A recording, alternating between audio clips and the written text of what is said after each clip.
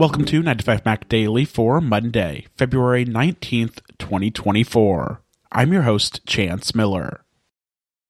Leading off today, Apple is about to be hit with its first ever fine from the European Union Commission, according to a story from the Financial Times.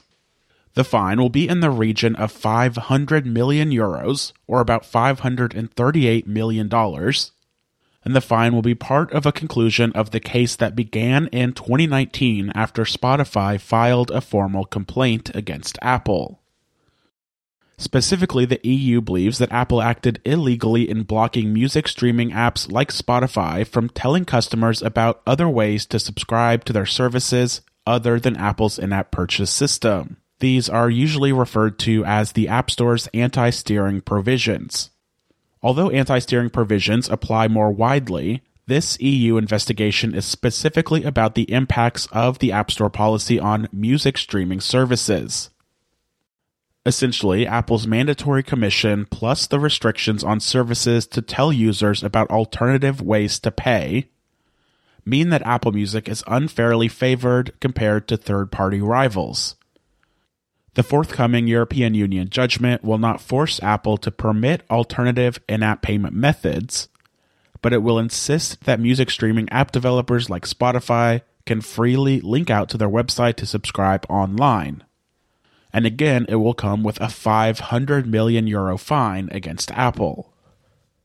And following the introduction of the Digital Markets Act next month, Apple will also allow Spotify to use alternative payment methods in the EU, but Apple will still collect a 17% commission if Spotify remains in the App Store and a 50 core technology fee per app install per year. Whether or not Spotify plans to adopt those new App Store business terms remains to be seen.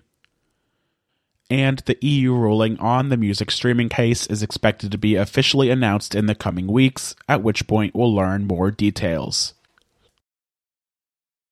Meanwhile, despite Tim Sweeney's vocal opposition to Apple's new third-party app marketplace guidelines in the European Union, Epic Games is planning to launch its own app store on the iPhone later this year. The company teased its plans last month and has shared more details in a blog post this week. Most notably, Epic Games had its Apple developer account banned in 2020 after it violated the App Store guidelines by adding a direct payment option to the Fortnite app. This led to the multi-year legal battle between Apple and Epic Games that culminated last month after the United States Supreme Court denied considering appeals from either company in the case. But now Epic says that Apple has reinstated its Apple developer account, which has allowed it to begin work on an Epic Games Store third-party app marketplace for iPhone users in the EU. Epic says that it plans to launch this alternative app marketplace in the EU sometime this year, and the Epic Games Store will include Fortnite on iOS for the first time since 2020. Epic Games hasn't shared any additional details on its plans for a third-party app marketplace on iPhone. Per Apple's guidelines, however, Epic Games can't operate an app marketplace that exclusively offers its own content. Apple says that marketplaces must be fair to all developers, so Epic Games will have to accept submissions from other developers as well. With Epic Games aiming to release its store on iPhone sometime this year, we expect more details in the coming months. Rounding out today, in November, Apple surprised us all when it announced that RCS support would come to the iPhone sometime this year. Since then, you've probably spent a lot of time thinking about why Apple reversed course after years of being outspoken against RCS and promoting its own iMessage service. Well, now, John Gruber at Daring Fireball has an explanation. Gruber points to a new law in China that will require 5G devices support RCS in order to receive certification in the country. Gruber explains that Chinese carriers have been proponents of RCS for years, and that the Chinese government is in the process of codifying this regulation into law that to achieve certification, 5G devices must also support RCS.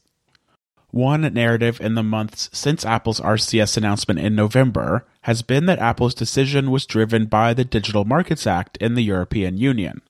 The DMA, however, makes no mention of RCS specifically, and now we have official confirmation from last week that iMessage is not big enough in the EU to fall under the purview of the DMA. Gruber says, according to his sources, quote, Apple's hand was effectively forced, but by China, not the EU, end quote. If this turns out to be true, and Gruber seems to definitely think it is true, it is a logical explanation for why Apple did a 180 on supporting RCS. Theoretically, Apple could have only supported RCS in China, and it wouldn't have been the first time that Apple made a change to the iPhone that only applies in China to comply with government regulation. But instead, it decided to bring RCS to the iPhone worldwide starting sometime later this year. That wraps up another episode of 9to5Mac Daily. As always, you can find all of the latest Apple news on 9to5mac.com.